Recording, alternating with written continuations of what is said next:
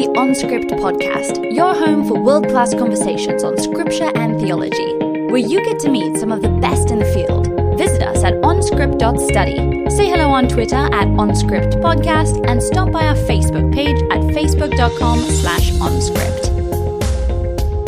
Welcome back, OnScript listeners. This is Matt Lynch. I'm a co-host of the podcast along with Matt Bates, Drew Johnson, Aaron Heim, Chris Tilling, and Amy Brown Hughes. We're grateful that you've chosen to listen in as you sit at home, walk along the road, as you lie down, and as you get up.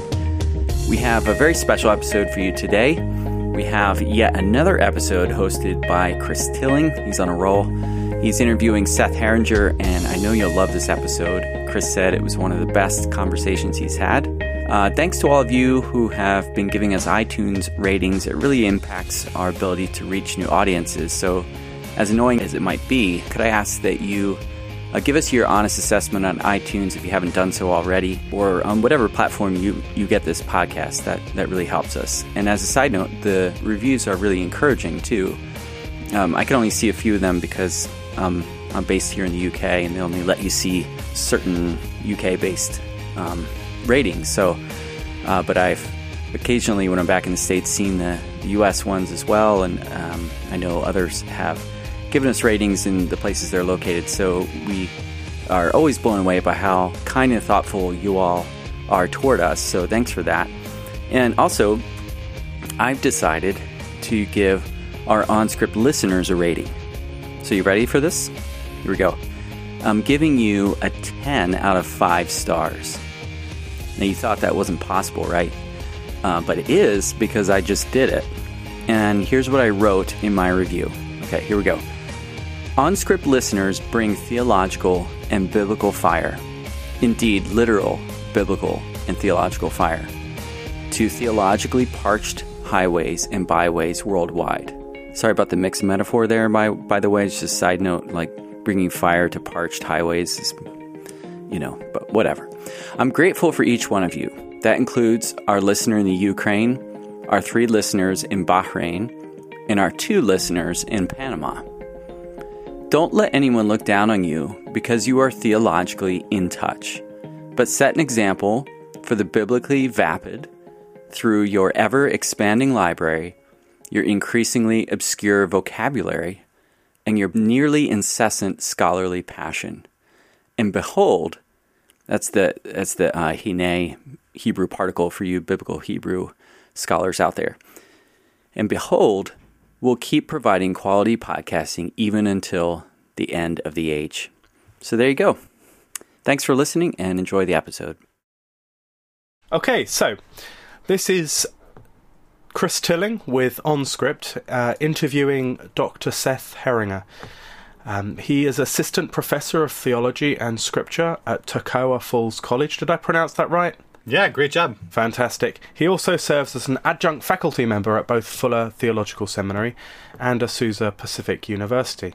He has written articles that have appeared in the Scottish Journal of Theology and the Journal of Theological Interpretation, in addition to chapters in Ears That Hear, Explorations in Theological Interpretation of the Bible, and Teaching the Bible in the Liberal Arts Classroom, Volume 2. He is married to Laura, an internal medicine doctor, and together they have 5 children aged 6 and under, which is impressive. When he is not trying to corral his children, he enjoys baking sourdough bread, fishing, and reading or watching science fiction and fantasy. Today, we're discussing his new book, Uniting History and Theology, a theological critique of the historical method, published in 2018 by Fortress Academic. And this book clarified many questions for me and uniquely sharpened the issues at hand. And important issues they are. How should history be understood?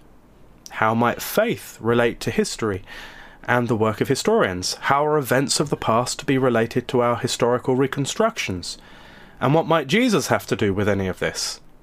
The divide between biblical studies and systematic theology, hence the curriculum of most theology degrees, is often premised on certain answers to these questions. Heringer aims for the heart of these complex questions, the historical critical method, and he begins the task of articulating how Christian theology might respond and create its own historical method. So Seth, welcome to OnScript. Thanks so much for having me. I'm really happy to be here today. Well, I thought I'd begin by asking you a little bit about your background. What got you interested in this subject? Yeah, in this subject in particular, it actually happened in my master's program.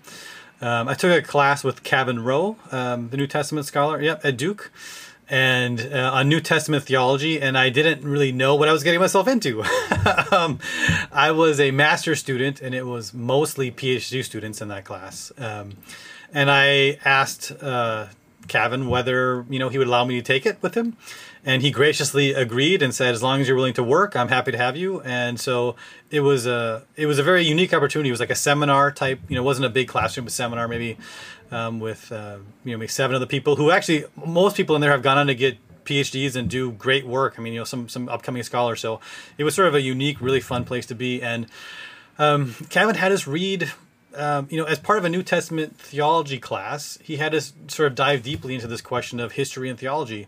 And we read this Trelch, right, on the historical and dogmatic method.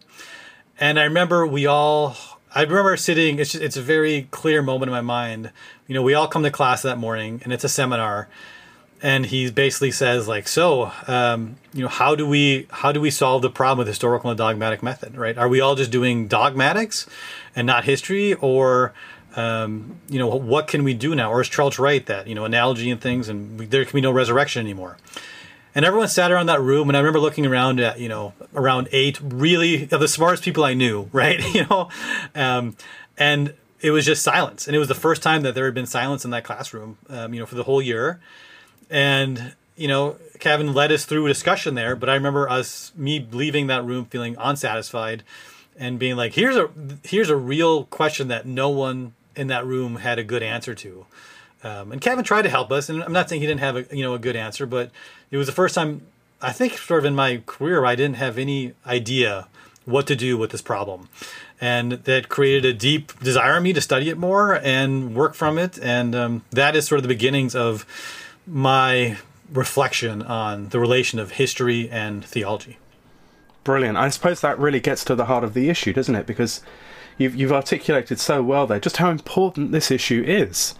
This isn't, how might we understand the aorist in Amos 2 verse 3? This is really actually getting to the heart of something that's immensely important in contemporary discourse.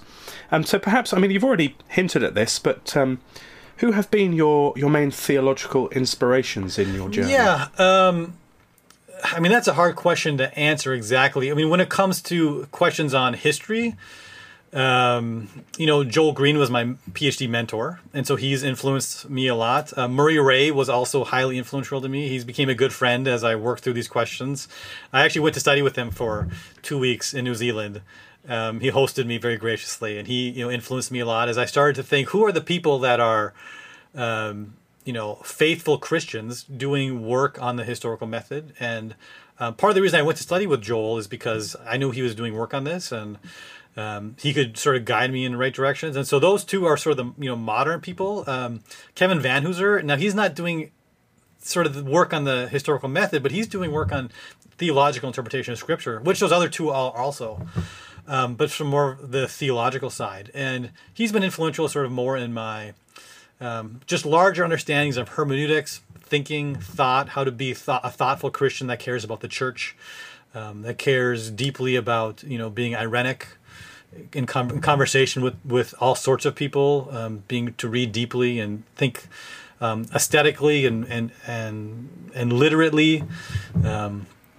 And so those are sort of my three. I'm just going to, if we want to go farther back in time, we can talk about, but those are sort of my three, sort of contemporary theologians that I have, interacted deeply with. Yeah, I'm sure they'd all be pleased to hear that as well. So why don't we dive right into your first chapter? You claim that contemporary biblical studies has misappropriated German historicism. Maybe you could explain what German historicism is, how that factors into all of this, and how we've misunderstood it. Yeah, I mean, so German historicism is like every term, right? Historical, every academic term is somewhat contested, exactly what it means. But you can just sort of think of it as, I think a way that I can think of it is, a series of thinkers out of Germany that are really trying to reflect on, what do we mean when we think of history? And what they sort of end up deciding is history and historical method is this idea of you have to judge every historical moment based on its own terms, right? That ends up being a progression through history, and so that and there's a sort of an upward progression into history, right? Almost like Hegelian in some sense, right? German historicism has roots in Hegelianism and also connections with Hegelianism, and so it's a group of German thinkers who are trying to think deeply, how do we do history? And in general, the conclusion is you have to judge every historical moment based on its own terms. And you can't have some sort of universalizing understanding of history that you impose back onto history and make sort of moral and judgments back on that. But then there's also, as I said, that sort of underlying idealism, which is they also think that it's not just naturalism, but it's also there are they call it all sorts of different things, but like the idea with a capital I or God or something like that is guiding, moving history through time. And there's a big idea, but then there's also little ideas with capital I's. Something like the nation state, which I think can be problematic when you think of Germany. And so that there is, in general, that's German historicism. The way I think that German historicism, and this is probably the more interesting part, that's just sort of an academic aside. The more interesting part is how German historicism has been taken up and used in biblical studies and theology. And that's where my criticism comes in that if you read theologians, biblical studies, biblical scholars who are trying to do reflection on what history is, a very common practice would be to go back and point to these German historicists and say, listen, this is where the beginning of the historical method is arising, right? They're starting to take into account the Enlightenment thinking of science is starting to trump tradition, where all traditions are falling. And that is now sort of morphing into history, or that is becoming... those ideas are now being taken up by historians, and this is sort of what you have, right? The Enlightenment applied to history. And that's what biblical scholars think historicism is, and I'm problematizing that by saying if you actually read these guys like von Ranke and Schrautsch, who are some of the most cited scholars, they are not naturalists, right? In the way that scholars portray them to be. They're idealists, which then I think gives room for Christians to go back and explore, like, okay, they're not naturalists. What is actually going on back there? Yeah, and that was a real surprise for me, to be honest with you. I was only familiar with secondary literature on German historicism. I hadn't read Ranke or Troeltsch at all. And to find out actually that there's an underlying idealism guiding their own principles was deeply enlightening. So maybe you could say, if in the world of contemporary biblical scholarship, in how it has appropriated German historicism, and you often speak of the Rankian historical theory throughout the book. What is Rankian historical method? What does it look like? Right. So I want to put one caveat there, which I actually have in a footnote, is that when I say Rankian, I mean what Ranke has become. Do you know what I mean? So I don't actually mean that this reflects his own position. It means that this is what let me say half of his ideas, right? I think that modern biblical scholarship has taken up half of von Ranke. And so Rankian historiography to me is sort of just half of him. So I just want to put that out there, right? I'm not trying to say that is what von Ranke means. That is what he has been morphed into as sort of a, and by that I mean this idea that historians, right, you go to the archives, and that actually is part of what von Ranke was about, right? Well, the job of a historian is you go to the archives, you sit down, you find something brand new that has never been done before, right? Find some archive, and then you write that up according to scientific principles, public principles that everybody can agree upon, and then according to some sort of like laws that fit within the scientific method.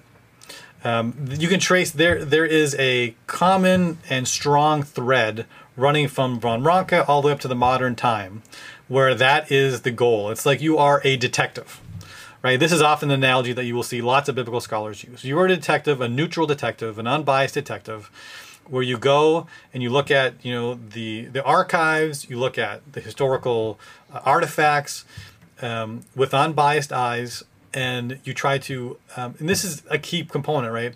You try to minimize yourself as much as you can. You get rid of yourself so that the history, the events themselves can sort of shine through in a true, unbiased manner, and that is all being done under a set of principles that usually are something closely related to the scientific method.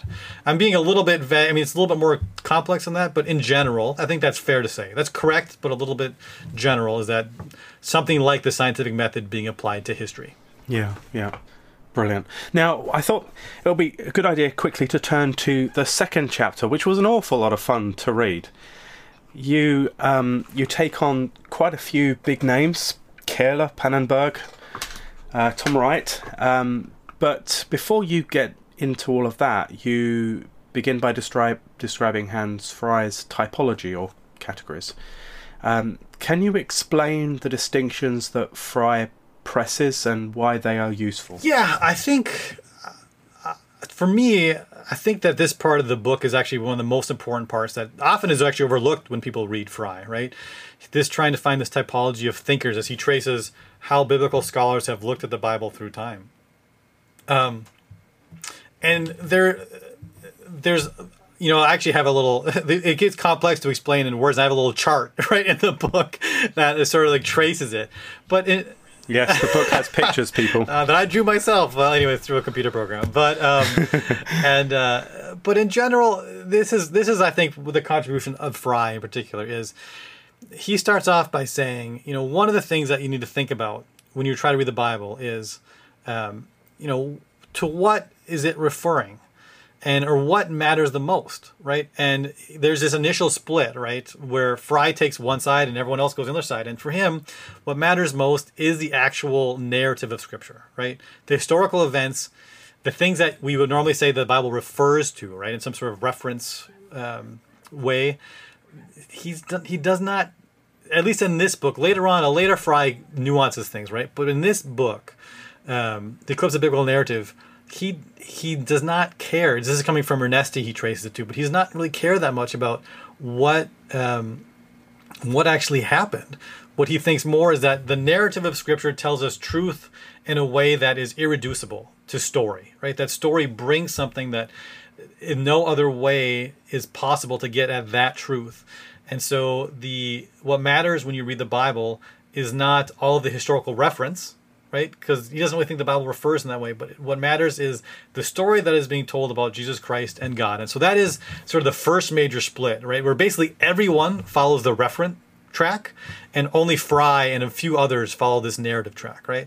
And I end up saying this is both helpful but problematic because I think in the end Frey gives up too much, right? I think he gives up sort of any historical reference, and I think that 1 Corinthians 15 problematizes that. I think Paul says that's just not going to work. So while I'm very sympathetic to what Frey is doing, I think that I think that ends up having some problems to it. And then the other track is the ostensive track, I call it, or the track that says the Bible is referring to things. And then the question is, how does it refer? And there's a couple other subtracks, but in general the idea is this: either the Bible refers to like literal things. So naturalism is one of these branches. The Bible is referring, but it's only doing it sort of wrongly. And all this is actually you have to just see all this is happening under naturalist principles. And so when the Bible says Jesus walked on water, he really didn't, right? That's him walking on the shoreline. We know these famous, right? He's walking on a submerged sandbar or something, right? And then there's the supernatural side, which is like everything in the Bible is absolutely true. And so they're still referring. So the naturalism, it was referring, but it was wrong. The other one is referring and it was right, the supernatural. And then there's a mythophile branch, which I think has also become sort of important, which I identify with Kehrler, which is the Bible is referring, but not to like individual events, but sort of more to a mythos around a time period, right? It's sort of like a cultural moment. Think of like the kerygma, right? This is what I think Kaler's helpful for. It's referring not specific to events, but sort of to a general feeling, idea, moment, culture. And these are sort of the main branches that I think is really helpful as we try to think of the relation of history and theology. I think this Fry's typology is actually pretty helpful to try to categorize people and make us think, what is the relationship to history and theology when you read the Bible? And is it referring or is it not? Is it just narrative? So that's how I use the typology. And then I place the later people I deal with, Pannenberg, Wright, Kaler, onto that typology as sort of examples. Yeah. Well, let's then turn to those characters. And so as you mentioned, you tackled Kaler, Pannenberg. Right. Let's talk about Saints Living. And especially because Tom Wright is about to release the Gifford Lectures on these matters. Let's begin. What do you think that Tom Wright got right? Yeah. So I'm going to say this. Everything I'm about to say is pre-Gifford Lectures. I have not interacted with him deeply on that yet, which I actually will have an opportunity coming up, right? And I'm excited for that. But so everything I'm about to say might be not terribly relevant I mean, it's still relevant, but it might change when I interact with him on those. But so here's what I think Tom gets right. Tom gets right, and if you read the chapter, there's a progression, right, where I think Pannenberg does not take into account narratives and worldviews very well, and Tom does that, right? At least in the beginning, his method, right, critical realism, takes into account that we are all shaped by, society, culture, our minds, and that affects how we see the world, and we have narratives and worldviews. And he goes down a track that I think is helpful, right? The one that I'm arguing through in the whole book. And so I want to say what he gets right is his initial push towards letting worldviews and narratives and all those things affect how we see the world, right? I think he starts out with right intentions. And a method that is getting close. So, that's where I think it's right. I'll let you ask the next question. Yeah, no, that's excellent. Well, then let's just cut straight to the chase, as it were. Where do you think Wright's project is problematic? Or, let's put it another way, explain to, let's project an imaginary fan of Tom Wright, a Wrightian, what do you think needs to change? What are the problems? Yeah, I mean, I like a lot of Tom's project, and I like a lot of his ideas, and I think he's done a great service to the church, particularly regarding historical method. I think there's some development that needs to happen, and so here's where I think it's where it goes off the rails. Right, he starts down a helpful track in his methodology, and then I think that. And this is something that I show throughout this chapter, and this is what I just think that Christian reflection has been for the last 150 years, is that we have these ideas. We want to be faithful to the Scripture, but we also want to do public theology, right? We want to do public history, and these two things, in my opinion, end up clashing in ways that are intractable, that they do not match. And so what happens, in my opinion, is that Tom starts down this road. And then he starts getting, drawn in by the siren song of public theology, public history. And he pushes, and then what started on the right track starts going off track as he starts saying things like, I'm just a historian. And it's hard to say something like that and then think he's seriously taking worldviews into account. Does that make sense? So what starts off as, worldviews matter, all these things matter, narratives matter, critical realism, starts then going off the rails when he starts, saying, listen, everyone else has a story. They're all biased and I am not, which I point in the book. There are multiple times in the book where he says things like that. He's like, the third quest is the only historically valid quest because we are the only ones that have tried to set aside our, take seriously the historical moment and things like that. I also think that when he tries to say things, when he tries to adjudicate, when he tries to judge between narratives, right? And take a step back, how, how I define history, right? I think history is events, and then historians and theologians, biblical studies, sort of lay narratives on top of those events, right? That narratives, I don't think that narratives actually exist in history unless you're God. I think God has a narrative that he is producing through history. I don't think we have access to it, and I don't think that like the narratives that we lay on history actually exist. So like something like this, I don't think the Renaissance exists in history. I think that's a narrative that we lay on top of history to try to explain the world. I don't think that you can go down and take out your shovel and trowel out the Renaissance. Do you know what I mean? Like you can't dig up the Renaissance.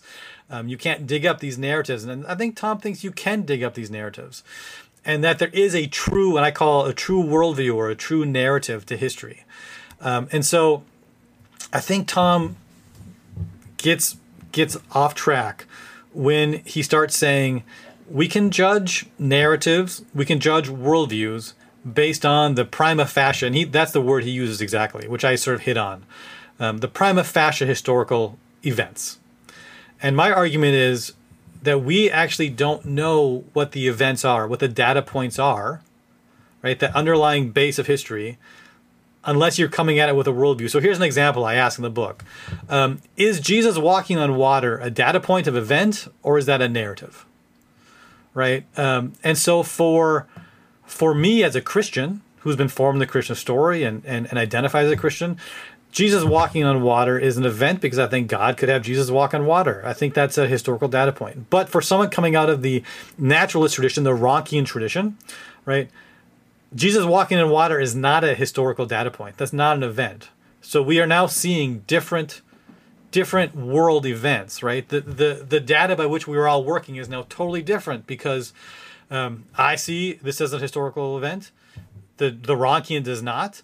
And so my argument to Tom is that there is no prima facie data that we all agree upon, that even the events themselves, and I nuance this a little bit, but the events themselves are formed by the worldviews that we bring, right? That worldview A sees these sets of events, worldview B sees these sets of events. Narrative A narrates these sets of events, and narrative B narrates these sets of events. And so there is no, I'm just a historian. There is, I'm a Christian historian who sees the world from a certain point of view with a certain narrative and these events.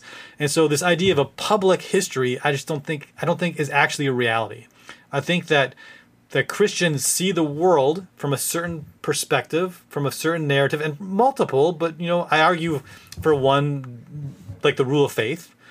And naturalist, Ronchian historians see the world from a different one, and so we are actually working with a different set of events. And so for us to say we can judge narratives and histories by just the prima facie data of events, I think is a mistaken understanding of what history is, how it works, and the access we have to it. Yeah. I think one of the strengths of your book is, one of the many, is that you illustrate your arguments very clearly. And I enjoyed that particular example in the chapter. That made your point crystal clear. Okay, now let's move in to a quick fire round. I'm hoping to trap you here, but we shall see. So this is a round where I'm just going to ask you some questions and then just give me your immediate response without any justification or explanation necessary. That's really hard for academic to do, by the way. No explanation, especially with the questions I've got coming up. Yes. So, wine or coffee? Hot chocolate. What's your favourite heresy? Hierarchy in the Trinity. If you could delete a book of the Bible, what would it be? Oh, that's a mean one. How could this be a good answer? Leviticus. Leviticus. Oh, my colleague is writing a commentary on Leviticus at the moment. Are you more of a night in with friends or a parachute jump in a leotard type of person? Night with friends. You grew up in North Dakota, I discovered. So let's just test your local knowledge here. The world's largest what was eaten in North Dakota in 1982? Bowl of Nephilim soup.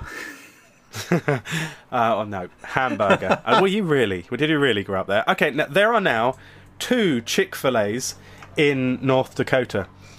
Does this mean that an evangelical revival is imminent? Absolutely. Yeah. Famous pastor Mark Driscoll also comes from North Dakota. How did he influence you? I didn't know Mark Driscoll was from North Dakota. What city is he from? I have no idea, I'm afraid. I'm a disciple. Yeah. I know it. Okay. Some final questions before we wrap it up with our surprise question. So you have a long and remarkably well-researched chapter exploring contemporary historical theory. You dive into Dante, and that was a real highlight for me. Roland Barthes, Hayden White, and Frank Ankerschmidt. I mean, in a nutshell, without necessarily going through them all, how do they challenge Rankian history? What do they teach us? Yeah, I think they teach us that history is a two-leveled thing that has events at the bottom and narratives at the top. And that historians are always writing history as people.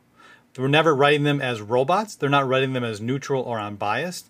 But that no matter how we approach the project of writing a history, it is always a person with perspectives and ideals and hopes and dreams and ideas that cannot be taken out of it. And actually, and I think this is really important, that we shouldn't want to take it out of it.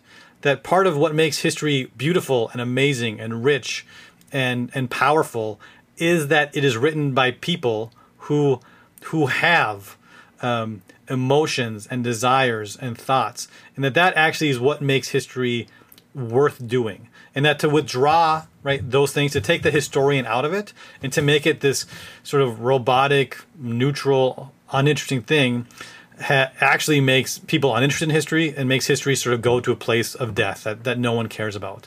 And it doesn't have any relevance to our life. It doesn't speak to us. And that what we need is this rich, personal,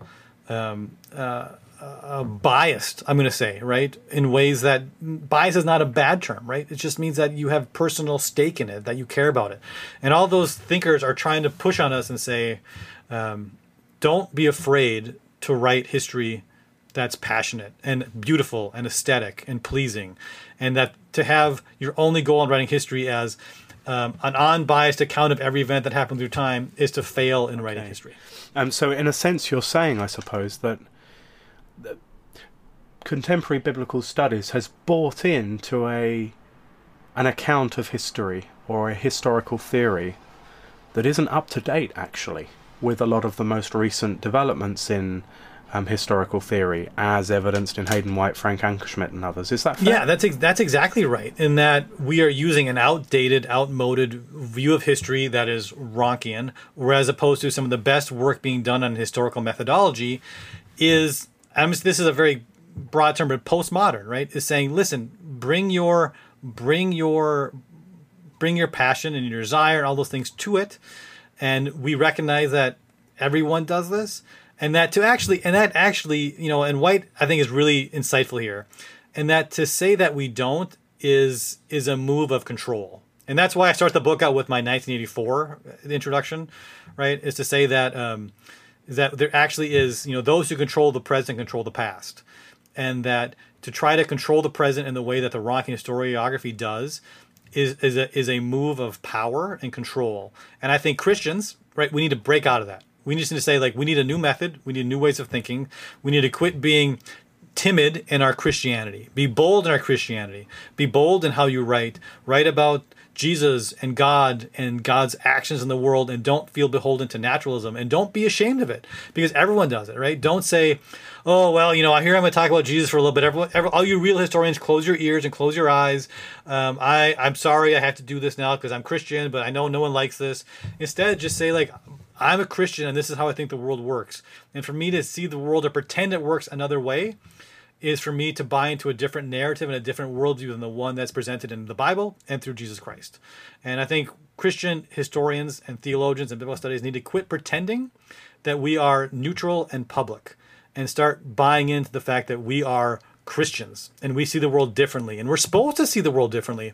And if we pretend we see the world the same as everyone else, we're failing to living into what Christ is calling to, and the calling to see the world as Christ sees it, not to see the world in some neutral, unbiased way. Yeah. Bold and exciting. Really invigorating. Now, let me press you on a couple of points, because I think it may be that questions have arisen in our listeners' minds, because you present a contemporary constructivist or postmodern set of historical theories. Historical truth is constructed, right, through biases, not given for public scrutiny on neutral grounds. Does this epistemological approach then also apply to your own arguments? Can your own arguments be publicly assessed based on communally accepted standards of rationality, or will they only make sense to people with your own bias? Well, so that's partly what I'm trying to do in the book, right, is to say the great thing about this moment in history is that the arguments I'm making are actually finding broad appeal, or maybe reverse, actually. I'm finding these arguments in the wider historical world and saying, listen, there is commonality between the sorts of moves I want to make as a Christian and that secular historians are making, right? These guys are all Marxists, right? They're all secular Marxists, the people I'm dealing with at the end there, that last chapter. And that and when I was reading this, I was amazed to find out, like, these guys are talking in ways that I want to talk as a Christian, and they're doing it in ways that are surprising to me, and I'm finding weird commonalities, and it was a really eye-opening chapter to write, for me to find all of these things. And I do think, let me say this, as a Christian, I don't think that I think that there is a narrative that is known by God, and I think events really did happen, right? I worry that we don't have access to those things aside from Revelation. And so that is the way you phrased it, I forget how you phrased it exactly at the beginning, but I was a little bit, I don't think I would have phrased it exactly the way you did. My understanding of truth is being totally constructed.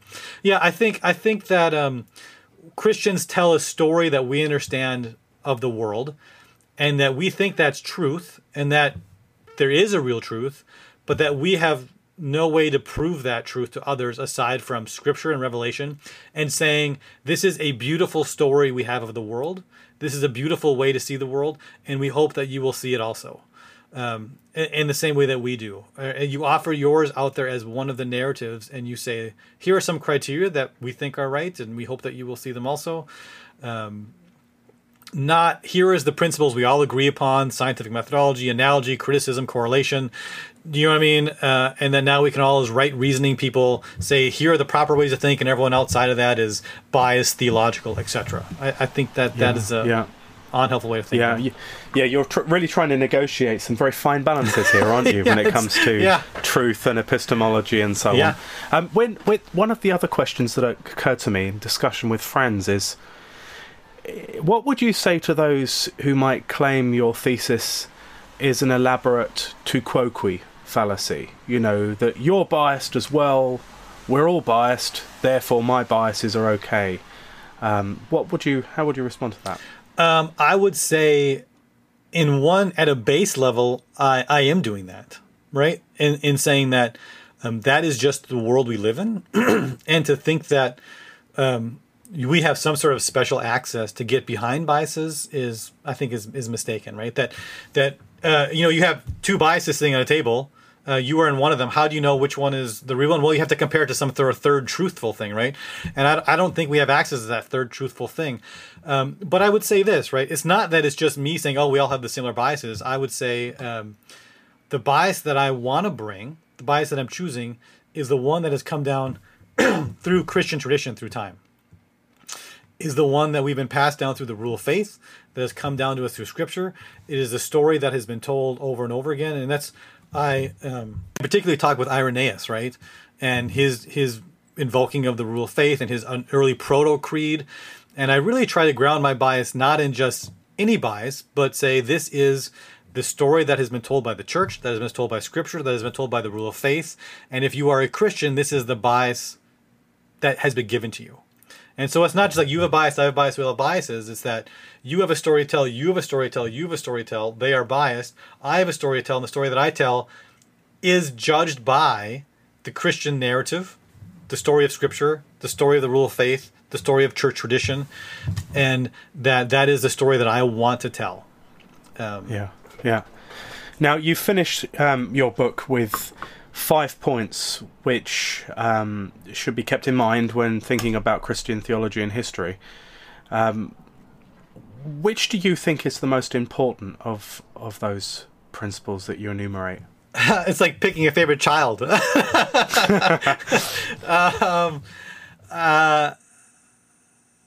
I think the boldly Christian one is the most important one, right? The final one, just because all of them flow to that one, which is Christians need to stop pretending that we are not influenced by how we see the world, and instead of trying to play the games of a public historical method, instead just be boldly Christian in how you read the Bible and be boldly Christian in how you think of history.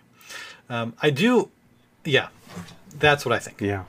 Is my favorite one of the 5. What do you think is going to be the most criticized part of your work when the reviews start coming in? I think people will misread my book to think that I am a total deconstructivist who has no foundation for any truth, right? I have some phrases in there where I say things are like, facts are just, facts are things where we say, I think this is true, right? And I sort of problematize the word fact. And I think people might grab on some of that stuff and say, he's just a deconstructivist, he's just a relativist, and he has no foundations. And I think that's just a misreading of the text. So that's one thing I think will happen. Now, actual problems with my text, I think that's a misreading, but I think the actual problems would be things like, what does this look like? Show me what this looks like. And so here's a problem that I see, right? We tell the story of the Battle of Gettysburg. And we say,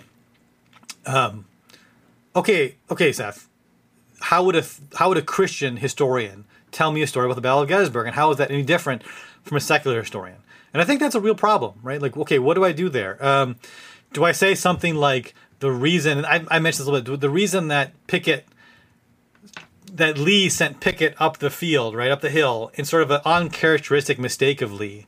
The reason he do that is because God was sick of the stench of slavery, and God was so tired of this war and slavery that he was just, he went down and changed Lee's mind so that Lee made an uncharacteristic mistake. Is that what it means to do Christian history? And I want to say, I don't know what that means yet. Do you know what I mean? Like, I don't know what it means. I know that is a possible reading that Christians should be able to say. And that as a Christian historian, I don't want to say, I can't say that because that breaks the principles of naturalism. Do you know what I mean? Like, I don't want to say God can't act in the world. I want to say God is there during that battle. And I mean, this gets into some of how you think theology works, right? Well, your idea of providence.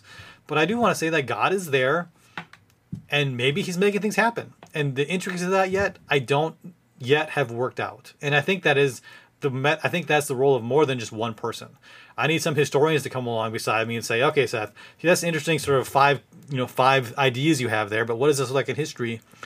And I would say I need help, and I'm working on trying to figure out what that looks like. But that is more than I can do. I've set up some problems and said, we can no longer do this, right? The historical method is inimical to Christian understandings of the world, and we need to get rid of it.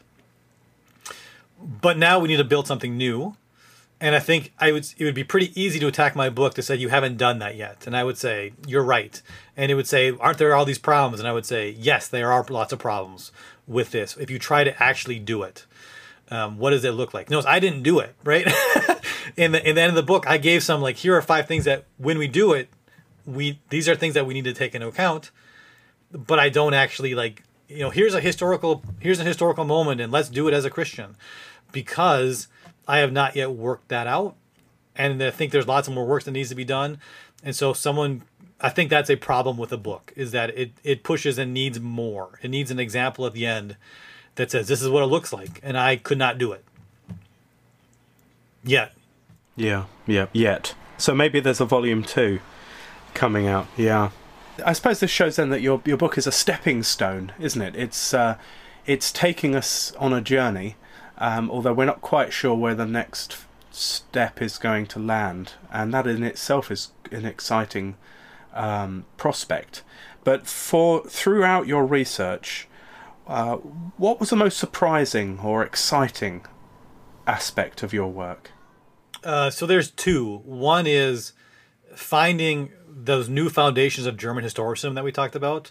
That was really fun for me, because I went into that chapter expecting to have to do, here's German historicism and here's all the reasons it's wrong. And I ended up being able to go into that chapter and say, here's German historicism and here's how we've misread it, right? Which is that's a much more fun project to write than just saying, oh, these guys are all dumb. And you know what I mean? Like, it was much more fun to be like, hey, we haven't read these guys right. The second one was a similar sort of fun discovery. And when I was reading contemporary historical methodology, right, all those guys did that last chapter, or the second last chapter, going in, not having any idea what I would find, expecting to have to say these guys are all wrong, and we need to get rid of this, and we need to get rid of this, and we need to do something totally uniquely Christian. And instead of that, I was able to say the work that's being done by the contemporary philosophers of history, that they are making moves that are similar to moves that Christians can and should be making. And that was really fun for me to discover that. So those are the two most surprising things, that I found both commonalities ancient and commonalities modern, and that I could use both of them in ways that were really unexpected for me. Now, we usually ask the end of an on-script episode, the on-script postscript, if you like. We usually ask, what idea or concept do you think needs to die? And I think it's pretty obvious that you're going to say the historical critical method. So I wanted to come up with another one. And my own co-hosts don't want me to ask which people you might want to die. So, what do you think will be the most crucial development in Christian theology in the next 20 years? So I'm going to speak to my American context. Is that, if that's okay with you? All right. I'm sorry. I think that the most crucial development in American context, and this probably is globally too, right, is how is the church different than the state?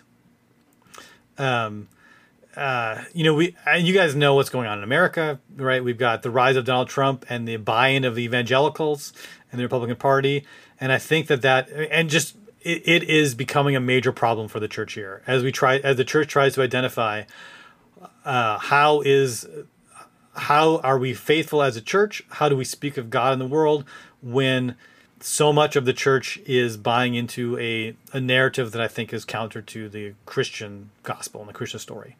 And I think that's going to cause division and pain and trouble.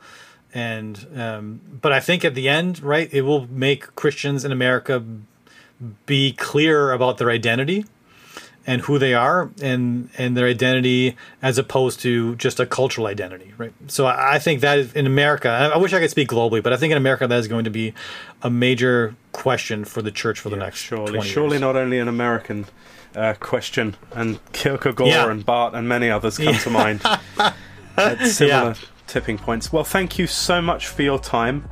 It's an absolutely fascinating discussion. So this was Chris Tilling with Seth Heringer on Script, interviewing him about his fantastic book, Uniting History and Theology. I learnt so much from this book, and so I encourage all interested in these matters to pick up and read. You've been listening to On Script, delectable conversations on scripture and theology. If this episode has brought you inner peace or lit your biblical fire, please consider a small donation of just $2 or $5 per month. Information on how to donate can be found at onscript.study/donate.